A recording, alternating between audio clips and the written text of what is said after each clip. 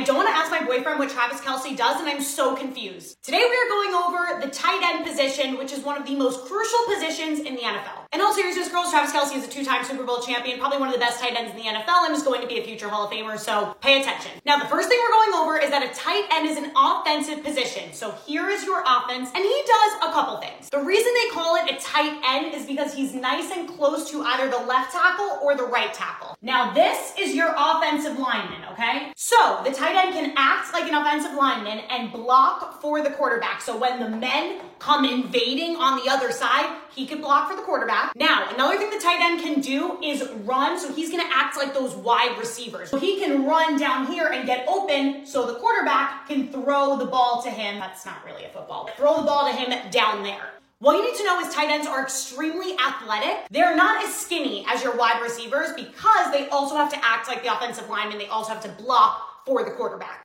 Cool? Now you all can cheer on Travis Kelce. If you have any questions, drop them in the comments and let me know what you want to see in the next part. Short Cast Club.